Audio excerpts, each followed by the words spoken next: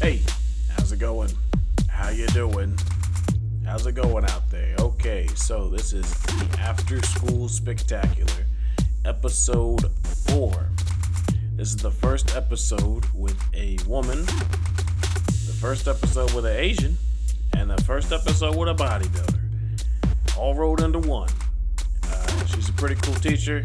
I've known her for a few years, and I'm really excited for you guys to hear this episode. So, there are some technical difficulties because we're still doing it over Zoom, but I think I fixed them in editing, and I hope that you enjoy the episode. So, without further ado, here we go. Okay, it's recording. So, here we go. So you want to introduce yourself, and we'll go over just how we'll go over the first couple questions after that. Yeah. Hi, everyone. This is Famida Shuli. I am an educator, special education, and a educational leader in training. Doing my internship in educational leadership, and in my personal time, I am a professional bodybuilder. So that's what I do. So you're actually the first for like a few things.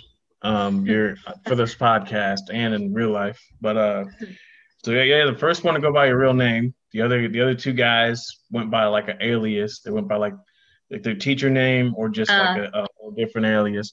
You're the first to go. You're the first woman because we've only had 3 men on, right? And it's special, bro. yeah. It only took us 3 though, unlike vice presidents where we've had like 45 of them. Yeah. So True. We're making progress. Yeah, we're more progressive than the U.S. at this point. Yes. But so you're the first woman. We had 2 black men and 1 white guy. So you're the first Asian woman also. So that's the first boom, boom, boom. But you're the first bodybuilder. I think so you're the first bodybuilder too. Okay. Mostly been kind of big guys like me. So bodybuilder also. What are you drinking? This is actually a delicacy. It's a pickle beer. It's a beer. Oh, you told me you started drinking that. Okay. Yeah, I had to have my mom ship it here from Ohio. I had them ship it because they could ship it to Ohio, but not to New Jersey. So they shipped it to my mom, and she shipped it to me. Must be very special. Yeah. So okay, so let's get into it. So how did you become a teacher, and then how did you become a bodybuilder? Because I feel like those have to be they're very separate. There's not too many. Yeah. There's a little overlap, like the Venn diagram for that's like this. There's like a little overlap in most of it. Yeah. I only know 3 other female bodybuilders, figure athletes, like nationally, just in my own experience, who are also educators themselves, because it's definitely not easy with the job we have. How did I become a teacher? Well, my mom was a teacher in Bangladesh, in the village in Sylhet, in the border of India and Bangladesh. It's a very bountiful, natural farm type of village. And so we would walk to school. I would walk to school ever since I was 2, and I would pretend to be a teacher at age 2 because my mom was a teacher. So I would walk around like this, like my mom, and I would pretend to discipline kids when I was like 3, 4 years old. That's in Bangladesh. That's one more thing in the first. Everyone else has been born or only been like in the U.S. You're international, so that's another third. Yo, I got a work call. I think it's an emergency. Hello? Good evening. I have two recent positive COVID cases. Shit. That surfaced midday and tonight. These What, positive your school got COVID? Have contacted any impacted individuals. Good evening. I apologize. It's gonna be an email. I'll check the email. So it's if it's in my school, it's gonna be shut down. Wow. The school district I work at, it's very very strict. If there's any case, they shut it down. Wow. But anywho, going back to our story, watching my mom be a teacher, like just naturally gave me a lot of the traits teachers have. I'll be helping her like, grade things even when I was in elementary school, or check papers or organize her papers, Yeah. Yeah, but then I never thought I would become a teacher. They wanted me to be a doctor or a pilot. They wanted me to be first at something, Little did they know I was going to be the first female Bangladeshi bodybuilder. And first girl on this podcast. Tell them about that too. Yeah, true. They had no idea that I was going to show up here in Anthony's podcast as the first girl. Yeah, I mean, the bodybuilder thing didn't do it. That should push it over. I know. So like, I was studying pre-medicine, clinical laboratory science at Stony Brook, which is like pretty famous for like medicine and stuff. But I just got bored. Then I went to study abroad in India to learn more about my roots, culture. Yeah. I'm not from India, but the ancient history is like shared and similar. So anyways, I noticed that, most of the fundamental change was being brought about by education. Like a lot of nonprofit organizations were making change through education, and it wasn't necessarily through medicine. So I was like, all right, if I really want to change the world, I have to become a teacher. So that's when I chose to change my major towards the end of my undergrad, and became a bodybuilder officially, like when I decided I'm gonna be a competitive bodybuilder, or do you mean like when did I start lifting? Whichever. Yeah, we'll go with lifting. Well, and then I'll be honest. I mean, I was super skinny in high school, and I just didn't like being that thin. And I just wanted to gain some weight however I could. And so like there was a gym, a weight room. I would just go there and I would play around with the 5-10 pound dumbbells. I just didn't know what to do. But then when I went away to college, there was a full facility gym in almost every dorm, like downstairs from my dorm. And when I was bored, that's what I did. And there were like a couple guys I thought they were super cute and they were lifting. And so I was like, they asked me to lift with them and I was like, cool, but that was like silly. That's how I started lifting more. But then I got super, super, super serious once I was trying out for the crew team. And that was about me and me only. I wanted to be strong and I wanted to be fast. And, I wanted to really be part of the crew team. They made me a coxswain instead of an actual rower. So because I was so small, I didn't weigh enough, or I wasn't tall enough to like reach and be fast. That was just their logic, the captain's logic. And it really pissed me off. I tried it out for like a semester, didn't work out, even though I liked it. Then I was like, you know what, I'm gonna do my own sport. So I was like, you know what, bodybuilding, like nobody can say like, oh, like you're too small for it or you're too short for it. You know what I'm saying? So bodybuilding is a very individualized sport. Anyone can start bodybuilding and then they build their way up. And you have full 100%. Control over your schedule, how you train, where you train, what you eat. It's a one-man sport. So you have full control over your schedule. And being in the sports team affected my academics because I would wake up 4 a.m, but I'd also go to bed at 2 a.m. or 3 a.m. So there was like almost no sleep. And I would wake up and go to training out in the cold on Long Island, in the water. And then by the time I would come back, it's time to go to class. And I'd be too sleepy to focus that semester, in the morning classes. So I just figured like having my own sport, just bodybuilding, and it was very empowering. I felt like, being a woman, I just felt like bodybuilding gave me that strength and control over like my own body and my own confidence. And I could like, I felt like there's nothing that I couldn't do that a man can do because of bodybuilding. And, growing up in Bangladesh, I was, told, oh, you're a girl, you can't do this and that. In terms of like physical stuff, or like even in the US, women are told what to look like, oh, don't lift, be thin, there's like expectations, look like the girls from the magazine or Victoria's Secret models or this and that. It's different now, things are changing now, but I just wanted to fight the status quo and just be empowered, and bodybuilding did that for me. And as soon as I started making a full-time salary after moving to California, where, I told my parents I was moving there for grad school, but I went there for bodybuilding mainly. I mean, there was a grad school.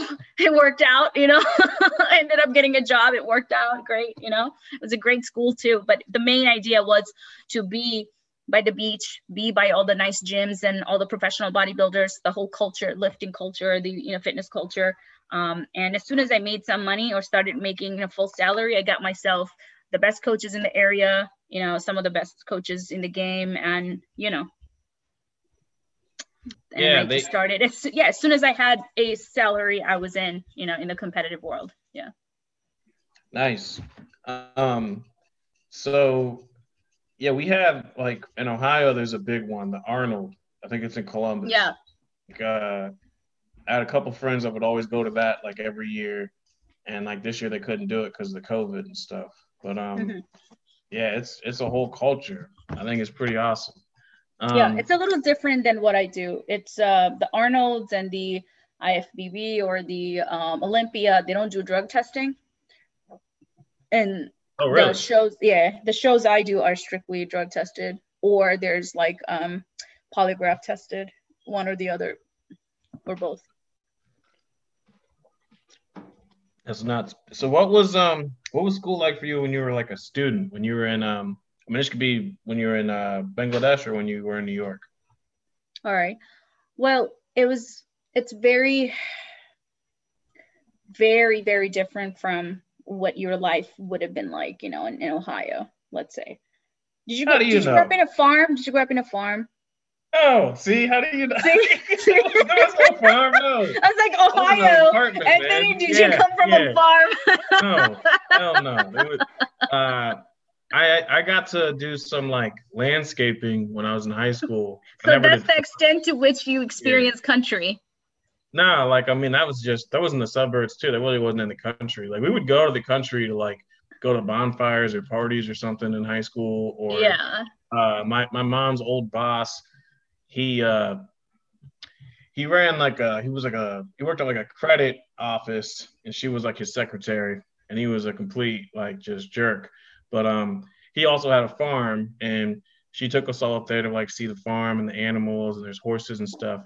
And I remember like me and my brother were like feeding these chickens, and like we're in this little chicken thing, and like we're feeding the chickens, and this big rooster just came up and like just pecked my brother in the arm. And the guy, like the jerk, he just grabbed the rooster by like the neck and like killed it and beat it to death with like the pail with the birds. Oh my God. That was like the only time I was really like kicking it on the farm. But when I was doing landscaping, did you ever do cow tipping? Is something I heard that people do in the Midwest. I don't think that's even like physically possible, man. Like I heard people say they did it. The cow was too heavy for you. You've seen how big a cow is? Like they're huge. Like it means you just gotta work out. Yeah, I don't know. Just so you can go cow tipping. That's your goal. I don't know. Like I remember hearing people say they did it, but I'm always like, did they? Did they really knock a cow over? Yeah. Yeah, that was one of the things you hear about. I've driven on like country roads. I've been around the farm a bunch. And yeah. So my guy I did landscaping for, like he would drive. He had like a kind of a farm that we had to go to get stuff, and like we'd grab a bunch of hay barrels and throw them in his truck and stuff. But it wasn't like But you had some experience, right? You had some experience. Not really. Not really. Okay, so now like times that by 10. That's how country I grew up, so no electricity, There's hay barns, of course, but no electricity, no gas, no transportation except for a boat. Wow. Maybe a steamboat. If you want to go to the city, it's about like a 3-4 hour ride. But then you have to wait for like the river to be like deep enough to have a steamboat, because if it's too dry, the steamboat's not going to go through. So what you have, like candles and stuff for light? Candles and kerosene lantern that you see in like old movies. You know how they like walk around with a lantern? Yeah, so kerosene lantern. So I only had few, like maybe an hour or two to do my homework in the evening, because I better get it done, because that lantern's not going to last that long. That is insane. Correct. And most of the time I didn't even wear sneakers until I would come visit in the city because you're required to, or, because, Like the you city don't want, here or the city no, there? like in the city in Bangladesh. So Okay. my mom's family was in the city. My dad's family, where I grew up in the first 8 years of my life, was in a farm by this beautiful river and mountains and rice paddies, rice fields. It was just very green, bountiful, with fruit trees everywhere. Just a lot of resources that are natural, Wow. but just no technology. And so basically, I would walk to school about 2-3 miles, and I would have to cross the river, or like a small little river sometimes, and there would be a bamboo bridge, but sometimes that bridge would be broken. Then I would have to go through the little stream. And it was an adventure every day. There would be like trees on the way. There'll be fruits on the trees, and I'd start climbing and shit, start doing pull-ups, or start balancing on the tree branches with my friends. I'll be You were late to doing school all pull-ups the when you were time. a kid? Huh? You did pull-ups when you were a kid? Yeah, on the trees. Man. Yeah. And I would be racing my friends to school, and I would still be late. But then I didn't care because my mom was a principal. So. That is not so, like, that's kind of like foreshadowing for your bodybuilding days if you're doing pull-ups when you're a kid. Because I couldn't, like, when I was a kid, I was a short, fat kid. Mhm. And then when I got to high school and I did like football in 8th grade, I lost a bunch of weight. And I was like, cut. And then I could do pull-ups. And then after high school, went to college and started drinking, and then just got fat. And I couldn't do, like, right now I could maybe do one, like, gun to my head, maybe. That's it. Like, my pull-up days were very short. But if you're doing them when you're a kid, man, yeah, you're like set to be a bodybuilder, kind of. Well, I think I think some people are naturally athletes. They're born with the energy, born with some structure, if I may say that. Like, my feet are shaped in a certain way. Like, I can balance myself on tree branches, or like the energy, I would say, it's pretty natural. And the affinity for being active, it's also a little bit natural. It's not acquired. So you're right. Like, I was shaped to be an athlete since I was a baby or a kid. How was like school out there though? Like what was how would you compare school out there to like school you went to or school that you taught at?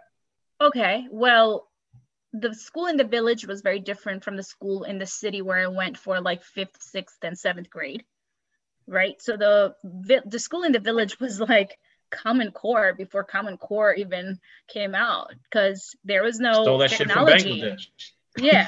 So yeah, there was no technology. You had to learn using whatever object was around. So math or science was taught through the farms, local farms. Like, oh, we're growing these plants. We're going to learn about soil qualities. We're going to learn about geometry, using actual real world things that were literally right there. Using rocks and pebbles. Huh? That's like Montessori school. Almost like a Montessori, but there's also memorization involved. It was very, very application based, and it was very like comprehensive. Believe it or not, if the PE was pretty legit, because they had real fields, because there was so much space, green space, real track and field, which I did in elementary. And like jump rope competitions. Every morning we had to do that shit. It was required. Like athletic competitive jump rope was required. Huh? Competitive jump rope was required. Yeah. Like PT, we had PE in the morning, and it was like some hardcore shit. You had to do sit-ups, you had to do like jumps, you had to do a bunch of shit in uniform. Like, was it uniform? No, there was no uniform the first few years. But it, you couldn't like talk back because you get beat. Like, there's like a stick, like you couldn't talk back. It'd be like, you would get hit on your hand. Yeah, we never had that in Ohio when I was there, but like I think my older sister got spanked or something. But they cut that shit out by the time I got older. Like by the time I went there, it was already like they ended that in the 90s. That was probably some stuff they did in the 80s. Right. And we had like wall ball though. Yeah, the middle school in the city. So then I left the village to go to middle school in the city. My dad started making a little bit more money in the US. So he's been in the US ever since I was 6. So he started, making a little bit more money. So he got us a place in the city, a nice place. And, I could go to a very good school. It was one of the top schools. And it was girls only school. In New York? No, in Bangladesh. Oh, Bangladesh. Like 6th, 7th, and half of 8th grade, I was in girls only school. And it was uniform, and I cut most of my class. I was really bad as a student. Like, I was smart because I had like 5 different tutors at home, and my mom was a teacher. So like I had no option. You had 5 tutors? Huh? Yeah, my mom, because my mom was the principal. So like her first, even if she didn't have a lot of money, she spent all her money on my tutors. Music teachers, art teachers would come to my house, and like every hour I was structured to do all these things. I had to sneak out to play sports. But in the school, as soon as I came to the city, I felt like I wasn't learning anymore, because it was no longer like application based anymore, like it was in the village, Wow.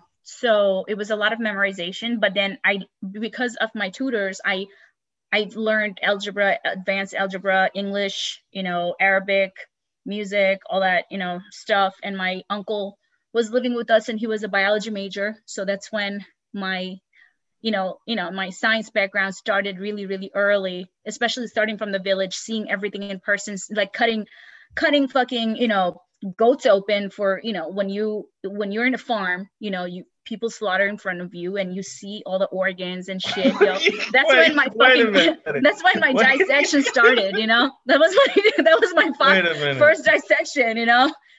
Yeah, that sounds, even with the goat slaughter, that sounds way better than New York or Ohio education. I mean, we did a lot of, I literally already knew all the organs of the body by the time I was age 6, I already knew how reproduction worked for chickens versus mammals. I already knew how reproduction worked for fish and amphibians and everything, because we had little ponds and this and that. I already knew like about life cycles. I already knew about environmental science already. And I was only 8 years old. So that foundation started then. But the thing is, my cousins didn't become as educated as I am. It's just the way my brain works, I guess. Like I noticed things and I just processed it. And probably because my mom is a teacher, she constantly made me reflect on shit all the time. You know how we are, like, oh, what is that? What do you think that is? Why do you think that is? But then I thought it was going to be worse. Like, the way you were saying, like, you didn't have lights at first. Yeah, but just because you didn't have lights didn't mean I didn't have resources. Yeah, that's true. Do you really need lights to be educated? Shakespeare didn't have lights. Shakespeare didn't have lights, right? Yeah, but I mean, Yeah, you know what I mean. Yeah, but what I'm trying to say is, I get you. Yo, I feel like you're totally judging right now. No, I'm saying that I prejudged. That I was saying before I judged. Yes, you had a pre-notion. My eyes. Yeah. Even without lights, you opened my eyes. Yeah. Oh. Are you looking for the vocabulary enlightened, Mr. Clark? No. I'm just saying. That's crazy. No, I got you. But mind you, we had light. It was candlelight, or it was a torch, or it was kerosene lamp. Plus, you got the sun like half the day. Sun, yeah, and we had to go to sleep by 8 o'clock and had to wake up by 5. So, like, what the fuck do you need all the light for? The reason why a lot of us are unhealthy now is because our lights are fucking on 24/7. Yeah. We don't go to sleep until 1, 2, and we're not productive in the morning, or we're not, fresh in the morning. But like in the village, we had to get everything done during daylight. Is it like tropical there in Bangladesh? Yes, it's a tropical country where I grew up. That village is like it's like a tropical heaven. It's nice. Like a rainforest with a river, with a waterfall coming down and shit, with like rice paddies. It was very green. It was beautiful. It was bountiful. So it was just amazing. It was like the biggest playground in the world, and it was like a discovery center for a kid. How old were you when you first saw snow? So fast forward, I moved here 2000, right? Yeah. 2000, right after visiting my uncle and aunt in Singapore, and they told me that we're gonna move to the U.S. in New York, and it's gonna be just as nice as Singapore. That's why we're moving, because I didn't want to come here. You know, I had What? friends that did it, you know, I had friends there, you know, I was cool. Yeah. I was one of the cool kids that everybody knew. I was in the Girl Scouts and shit, you know, like, you know, I was one of the leaders of mischiefs, you know. So I didn't want to come here. I didn't want to leave my friends. So they convinced me. They're like, they showed me Singapore and they said, it's going to be nice like Singapore. It was nothing like Singapore. I mean, come on. Singapore is like perfect. Like there's not a single dirt on the road. There's no gum on the, you know, road. It's pretty. It's like flowers everywhere. High tech, you know, country. So when I came out of JFK, I'm like, what the fuck is this shit? Like my village was way nicer. Like a homeless guy Like sitting there yelling. Yeah, it's like homeless people on the street. I'm like, yo, my village was way nicer. So I went to middle school in Queens then. The school, I was put into an ESL class and I had one teacher who taught me everything. Literally everything. Wait. How many languages do you speak? I currently speak Bengali, Hindi, some Urdu, English, obviously, and I was taught Arabic at a very, very early age. Wow. At the mosque and private. I barely speak English. And I'm learning my Spanish and some Punjabi right now. Yeah, there's because every student I teach from Bangladesh is always super smart, and I've had like 3 or 4 of them, and they always speak at least like 3 languages, and it's like not counting English, so 4. But it's like, you guys are very because the religious scripture is in Arabic. So if you want to participate in any religious activity, you have to know some Arabic. Because it's Muslim country. Muslim. The country's not Muslim. 80% Muslim dominant. It's a very democratic country with diversity, Hindus, Christians, Buddhists, but majority is Muslim, but the government is not religious. Okay. It's this just became an educational podcast. I like that. Good. Yeah. So So you just come to New York. So the reason why they have 3 foreign languages is because it was colonized by, you know, the British, the whole South Asian continent, right? Subcontinent was colonized by was little bastards. Right. I said most of the world was colonized by the British. Man. Correct, but it was recently colonized. So you know what I mean? 1947, that's when the British left, but they changed a lot of systems and English just stuck around, you know? And so that's the second language. And then the third language would be the Bengali, but then Hindi is very predominant because it's everywhere in movies. You know, Bollywood is the biggest fucking movie industry in the world, like after Hollywood, right? So everybody watches Bollywood movies, and Bollywood, you know, songs are very, very, very popular growing up. So that's why Bangladeshi speak so many different languages because of and also Urdu, because it was part of Pakistan until 1971. So a lot of our grandparents know Urdu. My grandma still sings in Urdu sometimes because she grew up at a time when Pakistan took over Bangladesh after the British left. So and then there are dialects. There are dialects in the country too. So my parents speak 2 different dialects. So I know both of them. Wow. That is nuts. And when you speak different languages, your brain has more like plasticity. So you make more connections. And so you learn things faster because your brain has been trained to connect so many different types of vocabulary and ideas and whatnot. So, I just was always thinking like, those kids always seem to be super smart. That's probably a connection there with being trilingual, you know, and everything else. But it's more than that. It's also the culture. Like like parents will beat you if you don't do your fucking homework. I mean, get results. we just can't say it like, we can't say it like at work, you know. I don't know if you've ever worked at one of those schools. Have you ever worked at one of those schools where if you like called a parent, you know they were gonna beat their kid, but you just didn't want to say nothing, you just hung up the phone and you just left it alone? Have you ever done that? I mean, Yeah, I mean, I had a parent-teacher conference one time, and I'm speaking to another teacher. Right. And he's speaking to the parent because she didn't speak English; she spoke Spanish. Mm-hmm. And I'm just going on like a list. Like I had like my phone out. I just had stuff. I had notes for this kid. I'm going through. I was like, well, okay, this. I'm just going through everything. Like he's always late. He never does his work. He never does his homework. He's missing 3 tests. He skips the test. He's always eating food, but never has a pencil. I'm just going through everything on this kid. Like I had like, a dossier on this kid, man. I'm just going through. And his mom just looked at him and like she went to like hit him and then like kind of like caught herself, But I was just like, oh, like, but you knew what was going to happen when they went home. Yeah, like, and she was like, and I was like, okay. So now I'm trying to find nice stuff to say. I was like, he's always polite though. Like, let me. And then you have to change your mind. Like, okay, it's not that bad. Like, he didn't fucking cuss me out. He didn't try to, he wasn't so bad, so you had to protect him, right? Maybe you're going to hit him, but like, open hand. Speaking of which, after moving to California, I got hired right away before I even graduated by the schools in the border of, U.S.-Mexico border.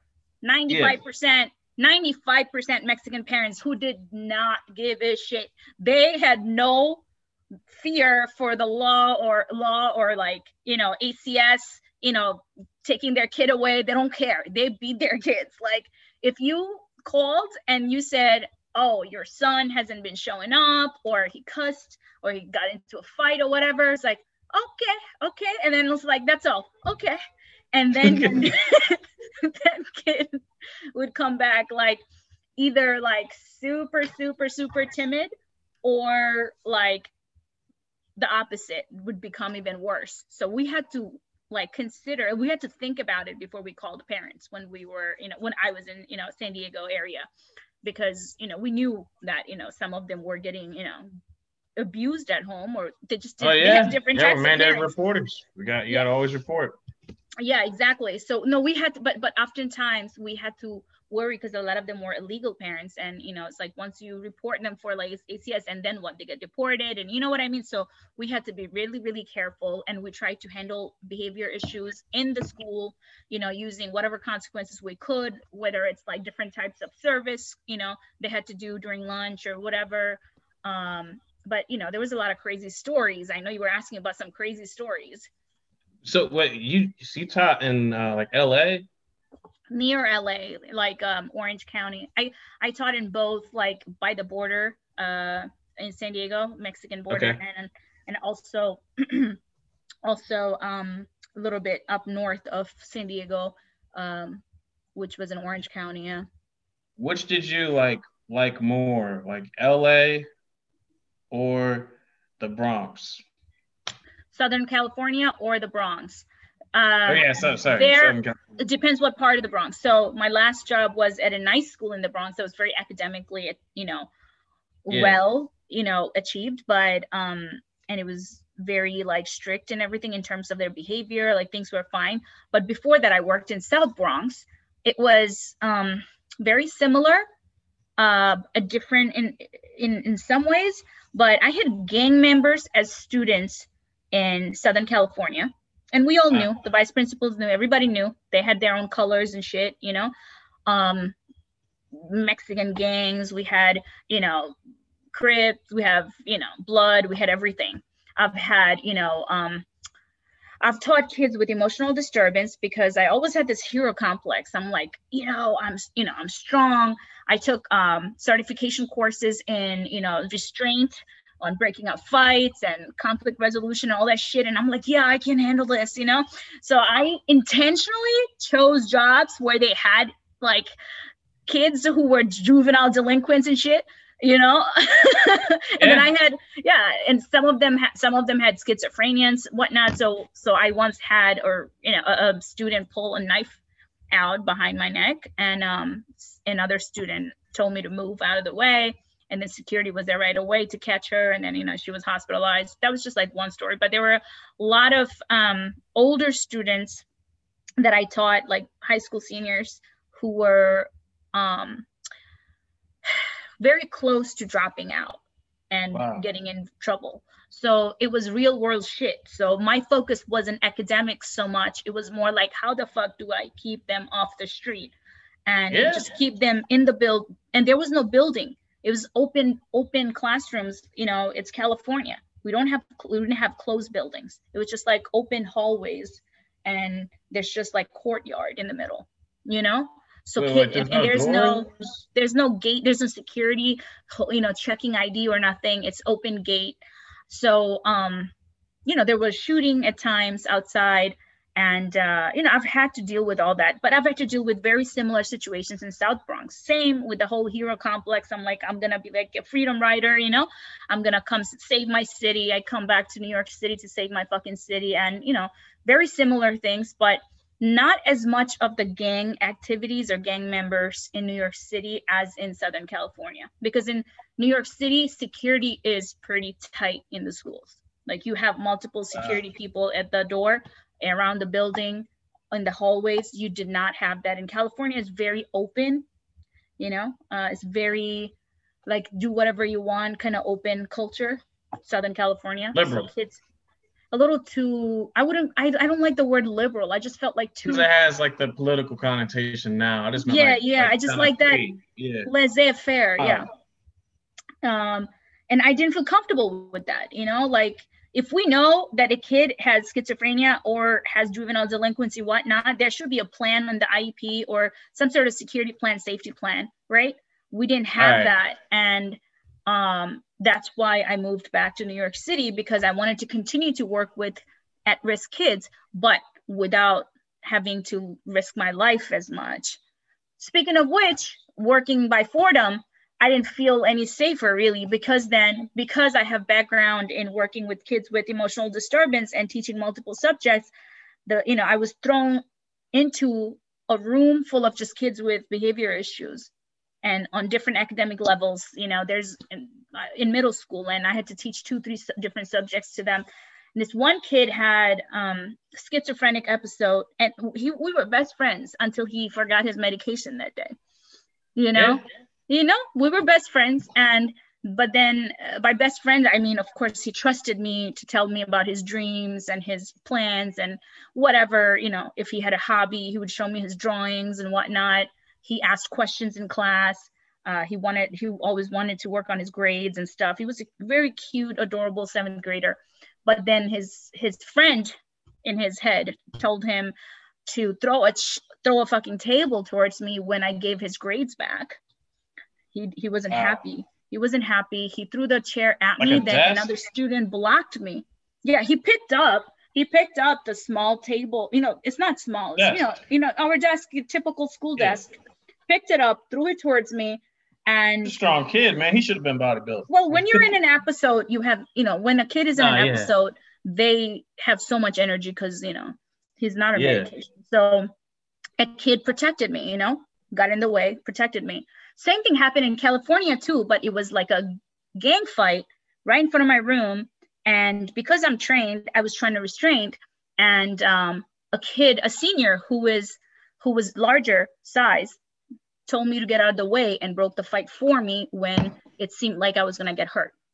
Yeah. So kids will be like, it'll be a surprise you. Like sometimes the kids that you feel like don't like you or whatever can still they're there for you. When some shit hits the fan, they're the ones that'll kind of step up. Yeah, for sure. So it's a very intense but rewarding job. I always felt like I had a purpose. And then, you know, the funny stories are like, I was doing a prep, like bodybuilding show prep, and I would show up in class like really tired because I wake up 5 o'clock in the morning to work out. And then I would show up and they noticed my body was changing. They noticed like for some reason my voice was changing because I was working out so much, like I was tired. So my voice sounded deeper, and they started accusing me of steroids.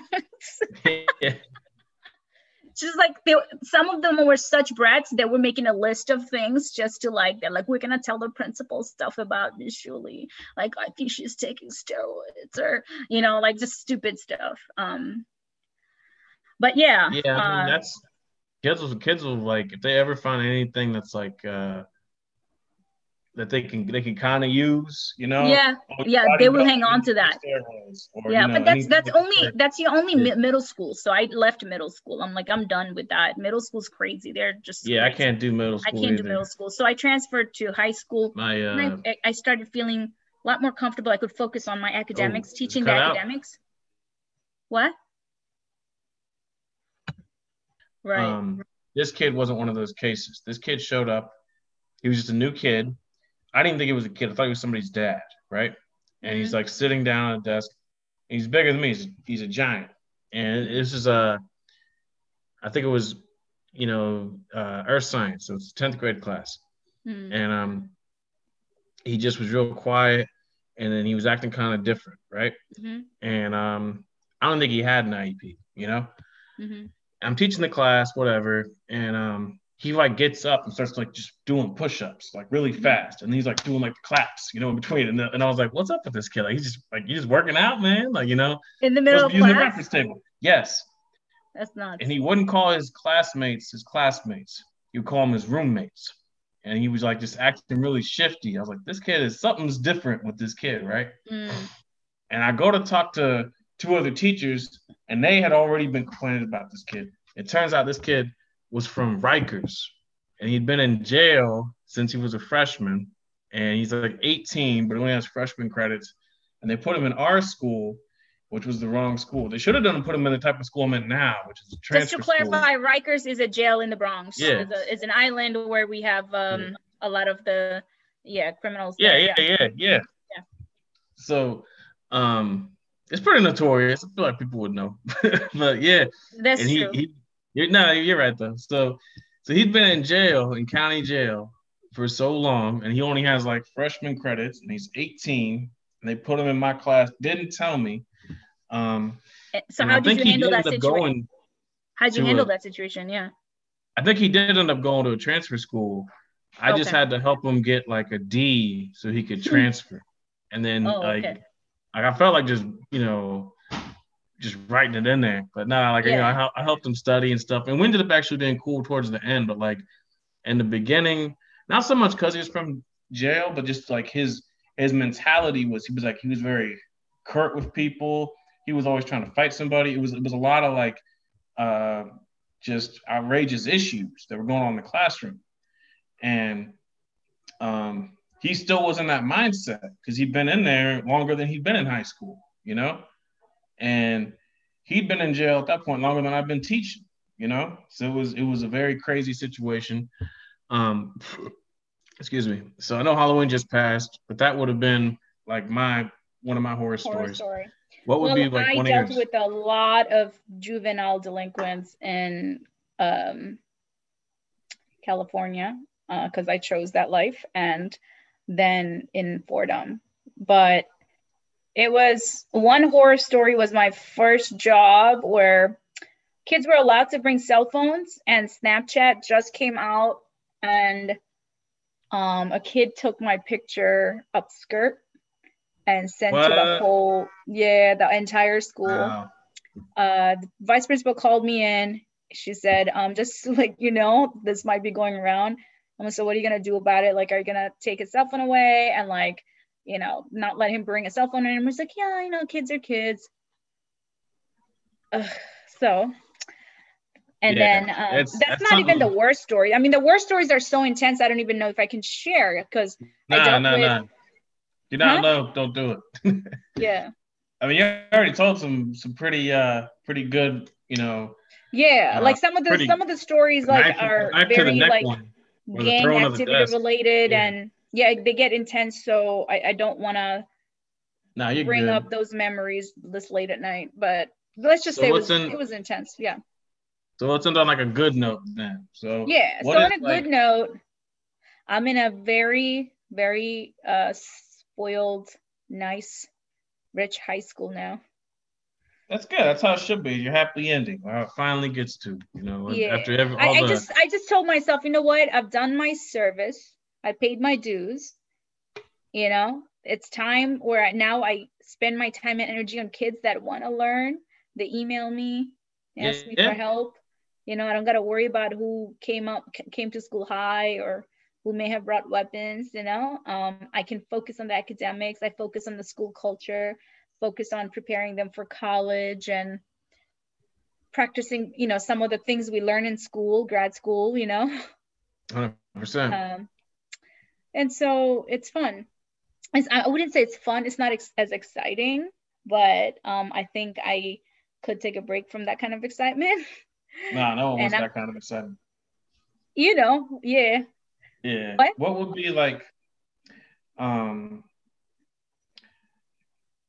so now that you have like experience and you've taught, you know, in California and the Bronx, and you teach, you know, upstate, you taught all over the place. You've been a student in Bangladesh, you've been a student in New York, you've been all this. What would be like in California? So, and even like with the bodybuilding, you know, something you've learned now versus like something your coach taught you. Something I like to do is like, now that you have like professional experience in something, and a lot of things, especially with education, what's something that like you can look back on and be like, I would have done different if I was that teacher that you had? Oh, I mean, when I was in high school, I went to a very high performing high school in Manhattan, and all my teachers were like graduates from Ivy League schools and stuff, except for my Spanish teacher who was ready to retire. And this guy showed up drunk, pissed drunk to school. Wow. Like, I'm telling you, like, he was ready to retire. He didn't give a shit. Yeah. He would bring a newspaper and there was something in a bag, or I didn't even know what beer tasted like until I smelled this guy in class. So he would just walk around, wobbling around the room, talking about his plans for his world travel when he retires in 6 months. That's what I'm saying. Like, why do some people become teachers if they obviously don't care? I mean, he seems like he was a lame duck. Because it's the culture in the US, Anthony. A lot of people are raised to think that teaching is just like a job you do when you can't find something else, anything else, you know. It's not a revered job like it is in other countries per se. 100%. Right. So here it's like, oh, you became a teacher because you couldn't make it to med school or law school, or you didn't become a professional athlete or whatever, or dentist. So you decided to just use your college credits and take your certification course or whatever. That's the culture in the US. They think so back then, all you needed was a bachelor's degree to become a teacher. So you didn't even have to go through all the tests. So all the things we go through to become, we have gone through to become teachers, right? All of the 10, 12 exams we took, all of the workshops we took, all the graduate classes we had to take, they didn't have to do that. So it was hit or miss. You would get people who are super passionate, and you would also get people who just wanted to pay their bills. Yeah, that makes sense. But now that it's more rigorous, and we have Danielson rubric and this and that, you really have to want to be a teacher to be a teacher, right? Yeah, it's not something you can just sleep through. Like, but there are people who are still entering the profession thinking that, oh, I get steady salary benefits, I'm good, you know. A lot of people, there are some of those people, but I think that's because back then they didn't have strict guidelines, and they didn't have, evaluation systems. They didn't have, close monitoring of teachers and whatnot in the building. So it was hit or miss. You had amazing teachers, and then you had some teachers who showed up to class drunk. Yeah, and obviously, Yeah, I mean, there's people joining now that, well, not now because they're doing the hiring freeze, I think, still. But there's people that are going to be joining thinking like, I'll just be a teacher, like it's just some easy job, but it is not. Yeah, they think no, you need a specialty. You need You need a master's degree. You need certifications. It's no something you can really just sleep through anymore. But hey, speaking of sleep, I think we both got to be heading to bed. I don't want to keep you up too much later. What I do want to say though is I think you're going to be like a recurring guest because you have so much. Yes, I would love that. We can do topic. We can do one day. We can focus on maybe sports. In schools. Another day we can focus on whatever, really, any topics in education or literally in society. It doesn't really matter. It's fun. Yeah, I mean, so You've been the first woman, the first Asian, the first bodybuilder. You could be the first recurring guest. Yes, it'd be fun. I'll be honored. I'll be honored. Thank you for thank you for being organized and everything, and thank you for having me. And it's nice to catch up. And I really want to work on my presentation skills, communication skills. So this is good for me, anyways. I'm writing a book, and this helps me. Remember things. So if you hadn't asked me these questions, I wouldn't have thought about all these things that. Like writing a memoir? Yes. Nice. All right. Yeah. I mean, well, it'll be available on Apple Podcasts and Spotify. So you want to go back and listen, you can. And I will. We'll get as many episodes as we can out of you. All right. Yeah. Thanks for coming, and I'm gonna let you go. Have a good one. All right. Thanks for tuning in. Thanks for listening. I hope you enjoyed it, whether it was with the Spotify or the Apple Podcast or whatever. And I hope that you keep listening. I'm gonna keep doing these. Have a great day, have a great night, have a good weekend. This has been another presentation of the After School Spectacular.